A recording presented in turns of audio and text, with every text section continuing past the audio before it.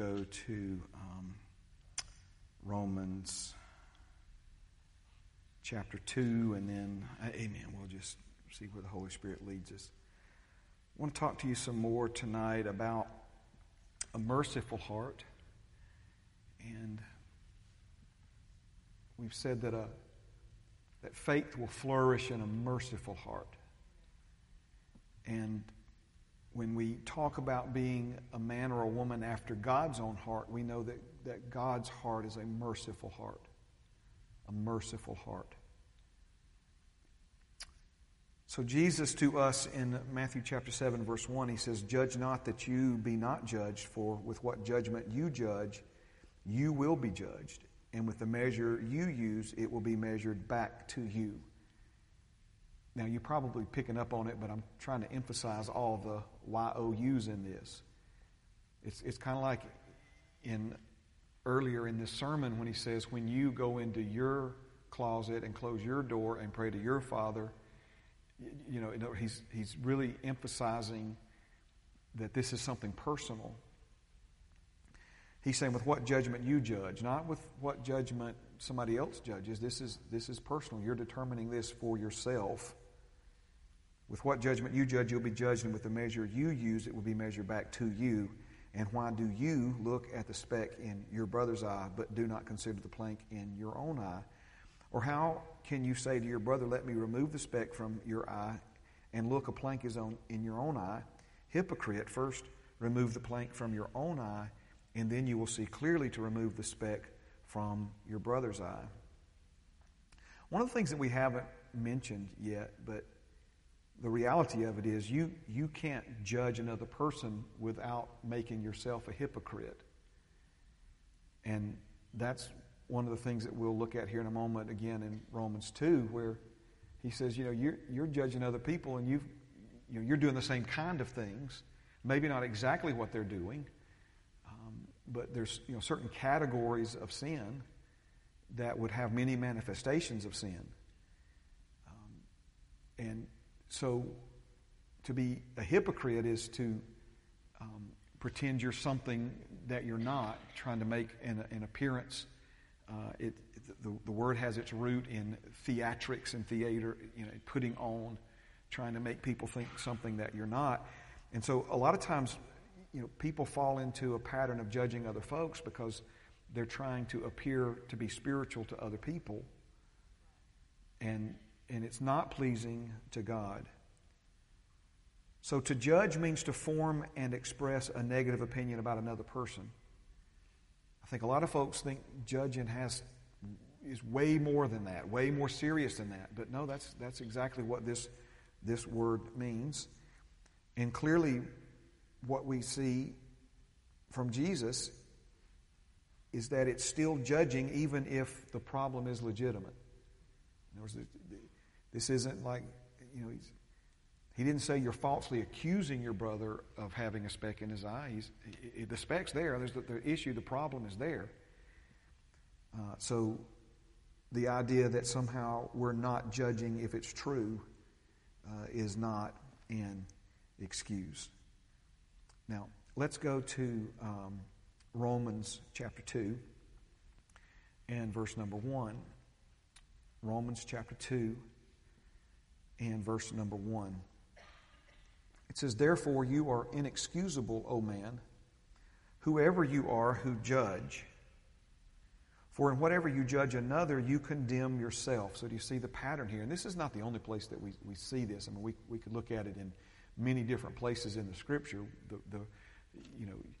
If you refuse to forgive other people, don't expect to be forgiven. If you condemn other people, then expect to be condemned. If you judge other people, the same standard that you use to measure them is the one that you'll be measured by. So he says, "You're inexcusable, O man, whoever you are who judge. For in whatever you judge another, you condemn yourself. For you who judge practice the same things. But we know that the judgment of God is according to truth against those who practice such things. And do you think this, O man, you who judge those practicing such things and doing the same, that you will escape the judgment of God? Or do you despise the riches of his goodness, forbearance, and long-suffering, not knowing that the goodness of God leads you to repentance? But in accordance with your hardness and your impenitent heart, you are treasuring up for yourself wrath in the day of wrath and revelation of the righteous judgment of God. So again, faithful, flourish, and a merciful heart. God is more concerned, Father is more concerned about your heart than any other aspect of your life and your existence. And we see, he says, it's in accordance with your hardness and your impenitent heart. So any issue that a man has outwardly, the Bible says, is springing from something in him inwardly. From the heart spring forth the issues of life. So someone who judges another person, that's revealing something in their own heart that is not right and needs to be dealt with. So notice he says, in accordance with your hardness and your impenitent heart, you're treasuring up for yourself wrath in the day of wrath and revelation of the righteous judgment of God. He's saying here that, and I'm not going to spend a whole lot of time here because we really developed this and talked about it last week, but he's saying, look, you're judging and you think you're getting away with it, but you're actually piling it up for yourself. You're accumulating it. And the one thing we know about God, again, he has a merciful heart, and he's very patient with us. He's very patient with humanity in general, and he's very patient with us, individually. But we also see in Scripture that there are lines that people cross. And when Father has, gone as far as he can go, then there is judgment. Okay. I want to really give this proper time in this portion of this study that I'm still working on. But let me just introduce the thought here. Judgment Day, or the day of judgment, we have this tendency to think that's some way off futuristic day and it's a one-time thing. That's not what the Bible teaches us. That there are all kinds of, you reap what you sow. If you sow judgment, you're going to reap judgment. If you sow mercy, you're going to reap mercy. And not everything that we sow now comes up 2 hours from now or 2 days from now. So a lot of what we see in the Bible about, the day of judgment is not referring to when you stand before the white throne of God, the mercy seat of God, to be judged for your entire life. There are many days in between now and then where these things. So I think that's another part of this is like we think, well, I'm going to just cross that bridge when we get there. No. We don't want to have that attitude. All right. So he says, again, verse 5, but in accordance with your hardness and your impenitent heart, you're treasuring up for yourself wrath in the day of wrath and revelation of the righteous judgment of God, who will render to each one according to his deeds. We looked at all these verses last week out of the Passion Translation, but the tone of this is people who are taking the goodness of God, the mercy of God, the forbearance of God for granted, where it applies to their weaknesses and inconsistencies, but are coming down hard and heavy on other people who have maybe not the identical issues in their life, but at least similar ones. Now, we know from Scripture that we have an enemy. He's our adversary. He's the source of our adversity. We know that he's a schemer. We know that he plots and plans and strategizes against us. I often say it this way, that the devil does not play checkers, he plays chess. And if you understand the difference between those two games, chess is both games involve strategy, but the strategies are a lot more complex in the game of chess and are a lot lengthier, in the sense that a chess player can open a game of chess with what looks like to be so simple, moving a pawn, but that pawn is a part of a 14-move strategy that he's putting in place, and he's going to bide his time until he can put his opponent in check or checkmate. And so Satan operates that way against us. And we've already covered in the course of our study that he is the accuser of the brethren, and he is in a constant state of bringing accusations, against you. And the simple reason for that is, as your adversary, he is accusing you constantly because he wants you to be judged. Now we know that Satan was formerly Lucifer, and we know that he rebelled, and we know that he was judged. And so he is constantly wanting to drag you and anybody else that he can drag down with him. And he is, constantly accusing God of not being just and fair when our, punishment or you could say reaping what we've sown isn't immediate and sure and swift. Now, to simplify, Satan wants you judged. He wants you judged. Your Heavenly Father, on the other hand, He wants to show you mercy. He doesn't want you to be judged. And if you consider that He went as far as to judge and punish Jesus in your place, think about that for a moment. Just to simply say that Father God does not want you to be judged for the mistakes and sins and whatever that you commit, that doesn't go far enough. He was very proactive in you and me not being judged when He allowed Jesus, who was more undeserving of judgment and punishment than all of us collectively combined together were deserving of judgment and punishment. Therefore, Jesus allowed Himself to be judged. He took your sin upon Himself. He who knew no sin became your sin, became my sin, so that we might become the righteousness of God in Him. So Father God literally put not just His money, He put the most precious substance that will ever be known to man where His mouth is concerning you and me not wanting to be judged. So we read things like every morning His mercy is new. We read things like His mercy endures forever. And we know that the great God is a merciful God. If you've watched Brother Jesse Duplantis' I've mentioned that a time or two, his testimony of heaven when he was allowed to go to heaven and spent, I think it was 5 hours, 6 hours in heaven. It's fascinating.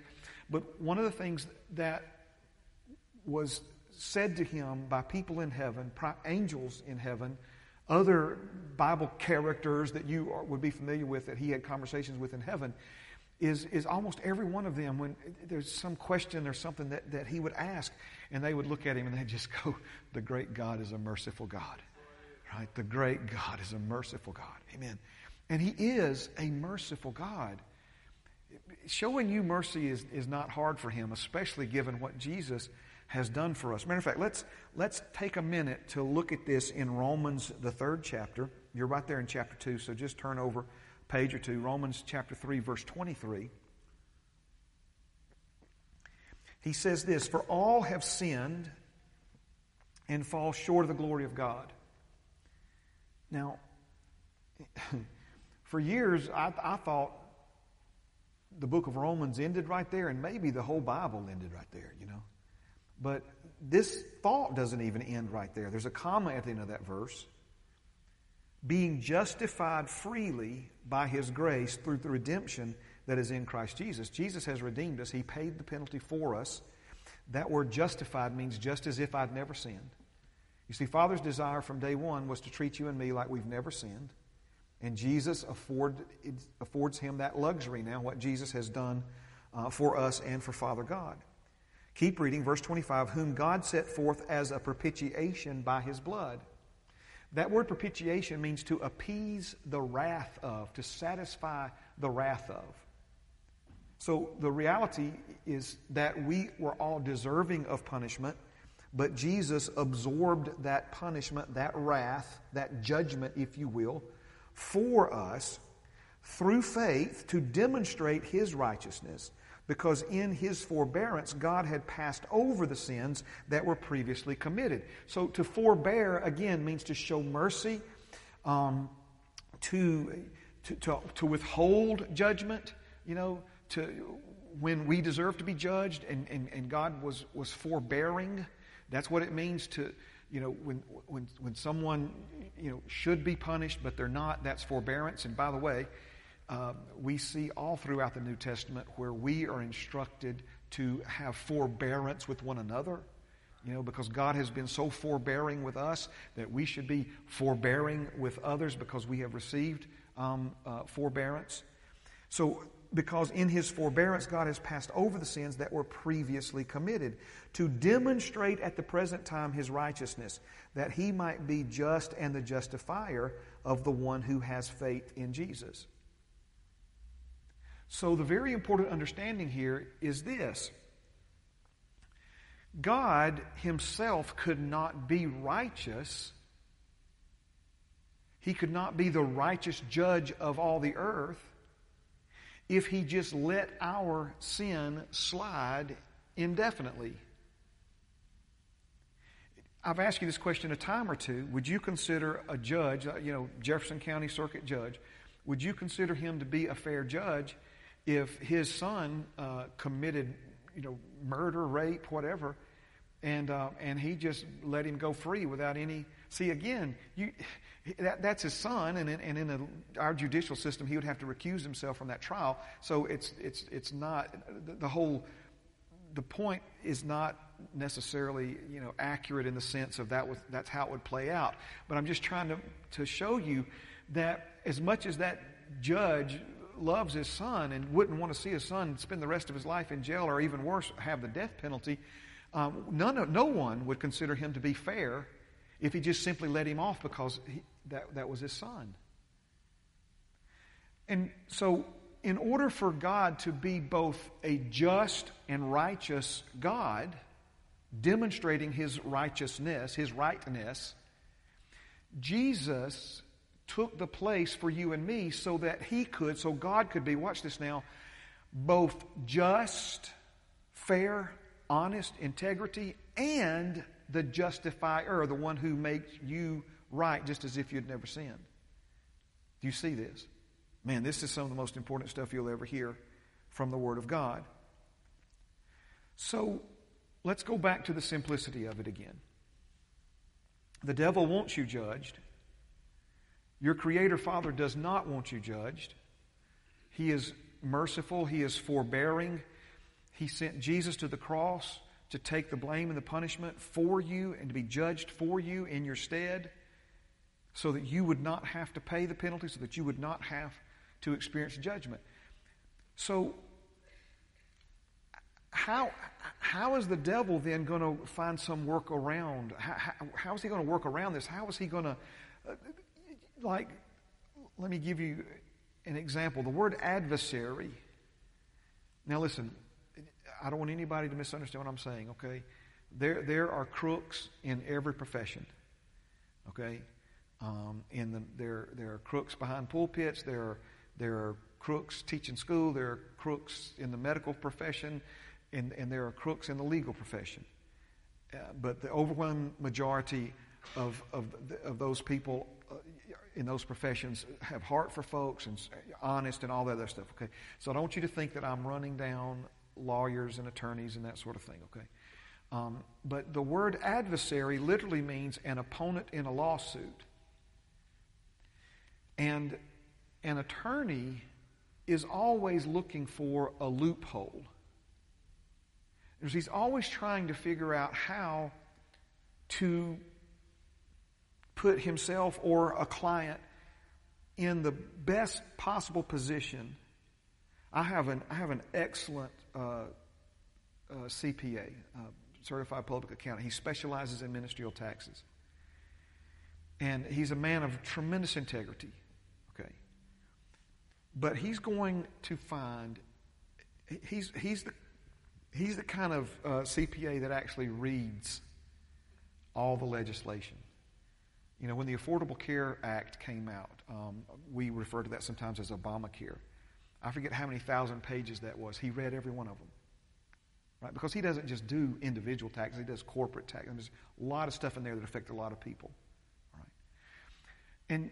And so, his thing is, I want you to pay every penny of tax you owe, but not a penny more.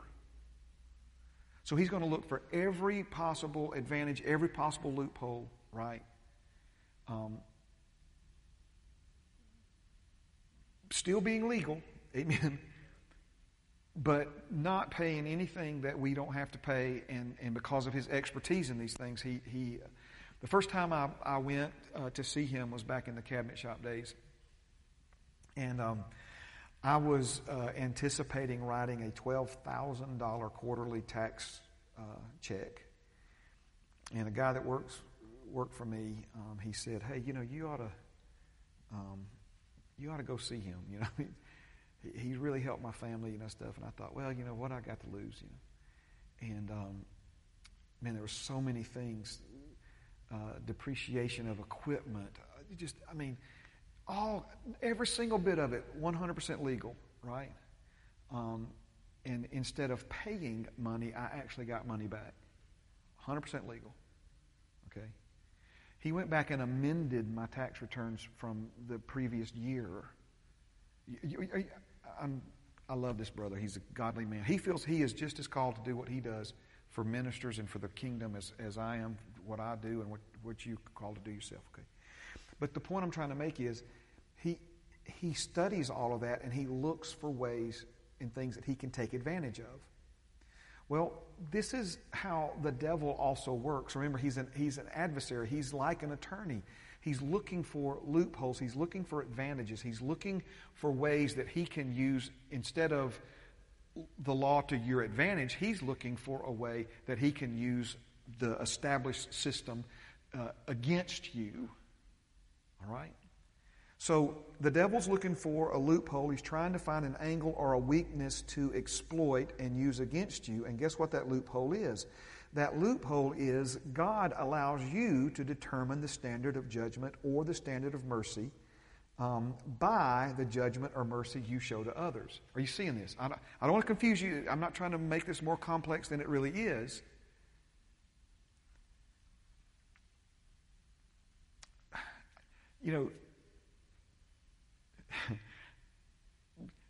So many times I wanted to type this, and I'm not typing. I can't believe I'm even saying it, but it's almost like I want to say, put yourself in the devil's shoes. Don't put yourself in the devil's shoes, okay? So let's maybe try to say it this way. Look at it from his perspective, okay? Look at it from his perspective.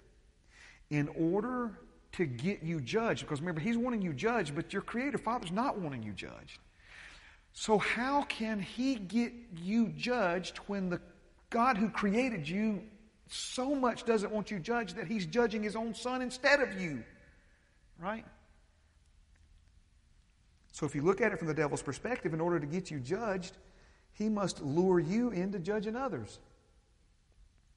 In other words, the statute that he's trying to exploit, the tax code that he's trying to use to his advantage and to your disadvantage is that God says, whatever judgment you show to other people is the judgment you will be shown. Whatever mercy you show to other people is the mercy you'll be shown. And so the devil's like, aha, maybe I can get them to show little to no mercy to other people and be constantly coming down on and judging other people.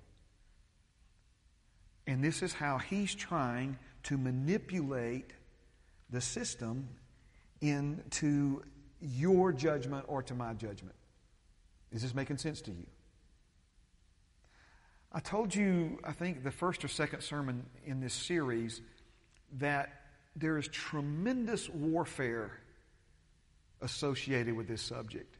But we don't often think of it that way. We think of, temptation when it comes to like lust of our flesh, or temptation when it comes to self-preservation and not telling the whole truth. There's all kinds of areas where we really, sense even the temptation, and man, it's like, being pulled, and it's, got to take a stand here and all these other things. But this is one of those areas where we don't often think of the devil being involved. This is the deception of this. Let's go back to it. We think we're being super spiritual by knowing so much about God and the Bible that we can point out faults in other people. There are some folks who are convinced that their ability to judge other people is a spiritual gift. Right? In other words, they think that that's what they're called to do, is point out the faults and draw attention to the inconsistencies and mistakes and errors of other people. They have no idea. This is what I mean by the devil playing chess, him being a schemer. And so notice now, here you've got a God who would rather judge himself than judge you. He would rather die for you than you die for the sin that you've committed. He would rather punish his only precious son who never did a single thing wrong. He would rather punish him for all of us than all of us be punished for our... That's how much he doesn't want to judge you. But he can't be a just God. See, this is... In other words, let's go back to the earthly ministry of Jesus, right? If you're going to trip him up, you're going to have to try to trip him up in being nice to people, in showing love and mercy to people, right? They find a woman. I imagine they probably knew, rumor whispering around the temple, about this woman who, on her lunch hour, whatever. We don't have these details, but I'm just trying to make it relatable, to you. They knew every day on her lunch hour, or every Thursday on her lunch hour, she was having a sexual tryst, an affair with a married man. And they knew where it was happening. They probably followed her and watched her and confirmed it. And so they had the trap set. They caught her in the act of adultery. They bring her in to Jesus because they want Jesus to pronounce judgment on her. Notice now, the devil's behind every bit of this, right? Notice they've come to this conclusion. If we're going to trap him, we're going to have to trap him in his mercy, right?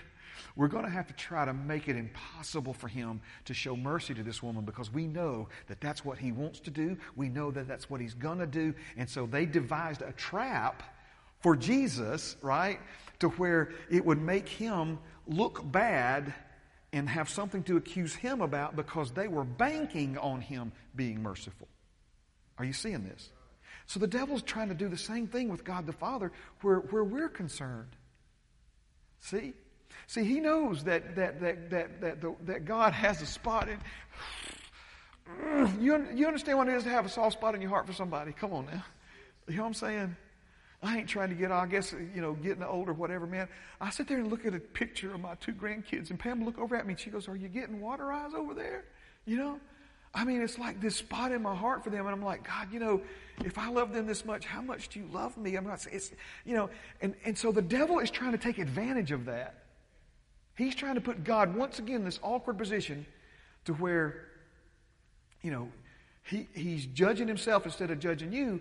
But now we're going to go off, like a bunch of folks have lost their mind, judging everybody, not showing mercy to anybody, not having any patience or forbearance with anybody. And see, now the devil's like, all right, God, whatever judgment they use, you're judging them. See, he's trying to manipulate that system. So when I say there's spiritual warfare around this, the devil is the one who's wanting you judged. And so he knows that the only chance he has of that happening is if he can get you to show little to no mercy to anybody else, but instead show judgment to people, which again is creating a situation that Romans 2 begins with, inexcusable. It's inexcusable. Remember what I told you that meant last week? Inexcusable means you've placed yourself in a position that cannot be defended or cannot be shown mercy. The devil is trying to get you and me, he's trying to manipulate us into a position, right, that's inexcusable. And for God, it's inexcusable for him to show you all kinds of mercy and to show you all kinds of forgiveness and to show you all kinds of forbearance and kindness and you not be willing to show it to other people. It's inexcusable. I mean, you putting God in a position where He can't defend you against your adversary. Are you seeing this?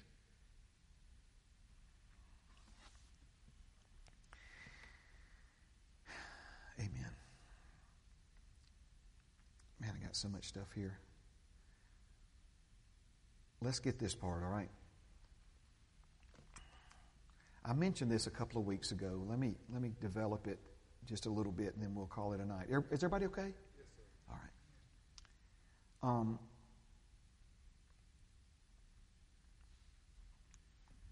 Are you qualified to judge something you don't understand? And of course, the answer is no. See, this is the problem here with judging. And I tell you how the Lord was helping me see this. When it comes to Olympic diving, I watched a little bit of that during the Summer Olympics. You know, you watch them, you're like, man, those folks are amazing. And then sometimes the score isn't what I think it ought to be. Same with gymnastics. If you watch the X Games for the younger generation, you know, and the skateboarding half pipe and these kinds of things, you think, man, that guy did really good. And then they get a low score. And then you think, well, that guy didn't really do that good. And they get a high score. And you're like, well, you know, how do we decide these scores? See, the reality of it is I don't understand it enough to judge it. Let me give you some examples. Do you know what a pike position is? How about the tariff of a dive? Now, some of these younger guys may know this one. If a skater rides goofy foot or does a trick fakie. Goofy foot is when you ride left-footed.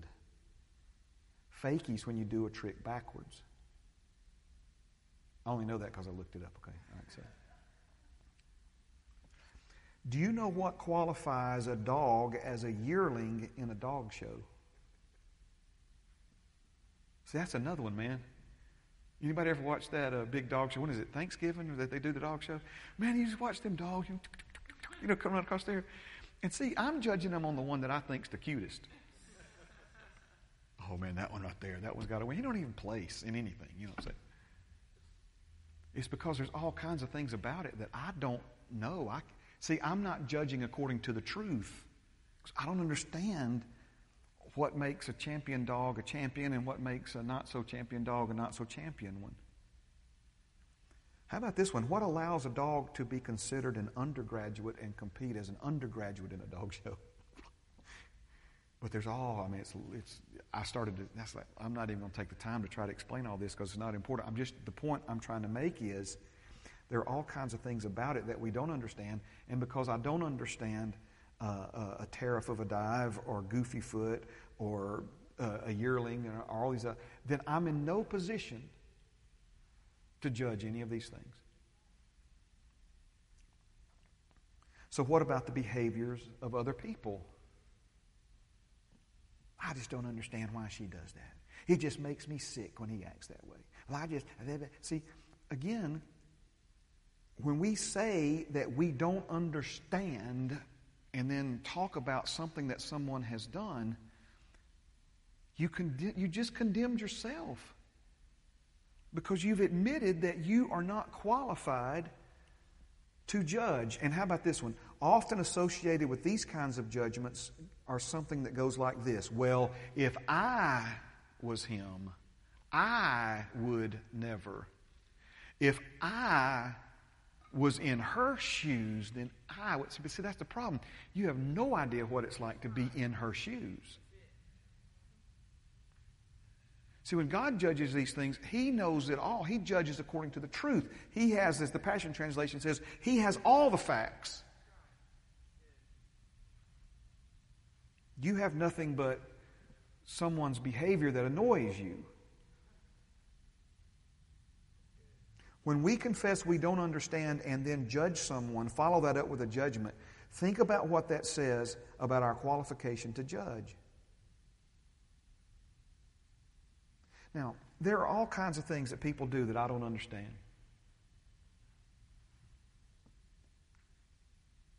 And can I just be real with you for a minute?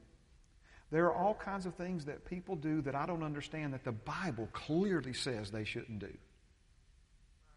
That the Bible plainly says it's sin.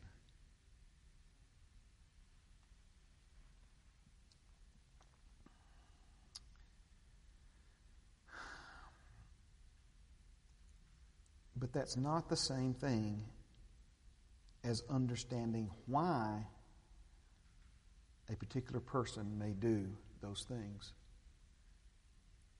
See, we get so focused on the what.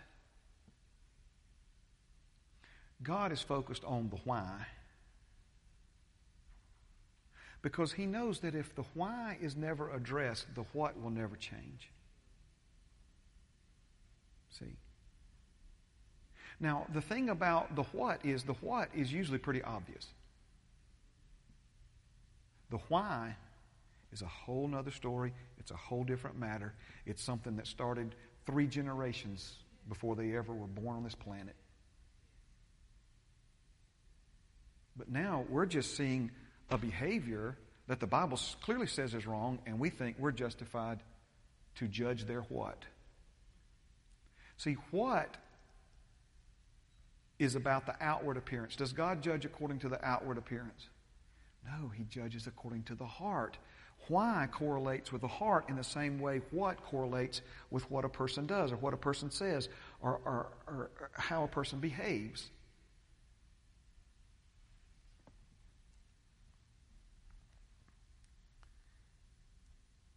Hebrews chapter 12, verse 1, it talks about the sin that easily besets us. Okay?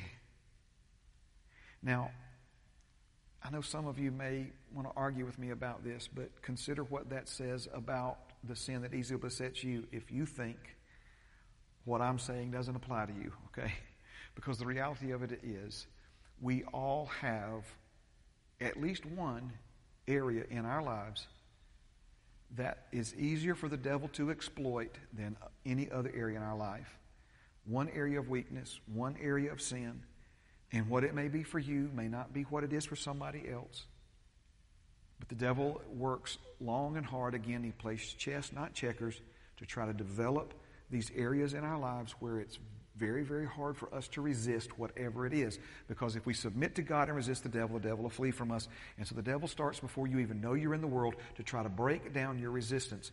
Resistance in general, yes. But ultimately, as we grow and as we develop, he listens to what we say. He watches. He pays attention to things that interest us, things that repulse us, things that we're drawn to, things that we're pulled away from, just simple things, maybe even innocent things. But he's been deceiving and observing and developing strategies against humanity for millennia.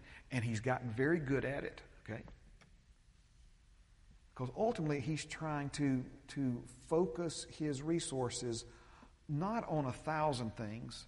He would love to do that if he could, but on one thing, which becomes the sin that easily besets. This is why he again says, you're inexcusable when you judge somebody else for some weakness, some inconsistency, some error, some sin in their life, acting like you don't have one yourself. So what's the point? The point is, be careful calling the sin that easily ensnares you a weakness and someone else's an abomination. See, that we tend to minimize. We tend to minimize or even ignore our weakness altogether, while calling somebody else's, judging somebody else's, thank you, Holy Spirit, as an abomination. Just because someone has an appetite for something that turns your stomach doesn't mean you should judge them. Perhaps instead, we should be thankful that we don't have an appetite for that thing or struggle in that area.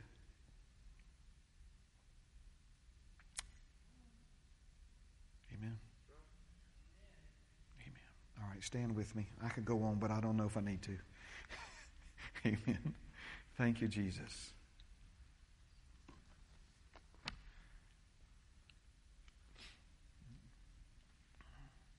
To watch most people who call themselves Christians in action, you would think the end game is not to see how many people we can get saved, but to see how many people we can get judged.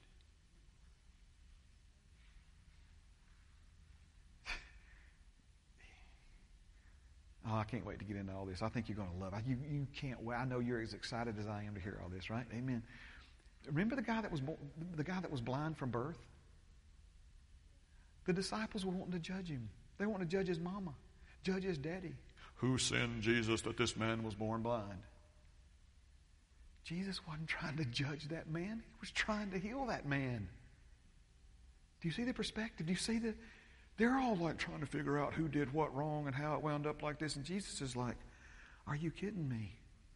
I'm fixing to manifest the glory of my Father in this man's body. I'm fixing to destroy the work of the devil in this man's body. And you sitting around trying to... But see, when we don't know how to help them, we tend to judge them. Well, we ain't got what it takes to change them. We try to elevate our spirituality by judging them. Help us, Jesus. Help us, Jesus. I'm going to say it. I've had it in my notes for weeks. I'm going to say it, okay? I know what it's like to be attracted to a woman. I understand that. I do not understand what it's like as a man to be attracted sexually to another man. I do not understand that. Does the Bible say that's wrong? It absolutely says it's wrong. But again, because I don't understand it, I'm not to judge people who struggle in any area of sin. I'm to try to love them. I'm to try to help them. I'm to try... Are you following what I'm saying here? That just makes me sick. How about, thank you, Jesus, that I'm not caught in that trap because I know what it is to be caught in a trap. You see the difference there? How can I help? Because I'm going to tell you something. The same blood that was shed for you and your sin and me and my sin was shed for everybody else and everybody else's sin.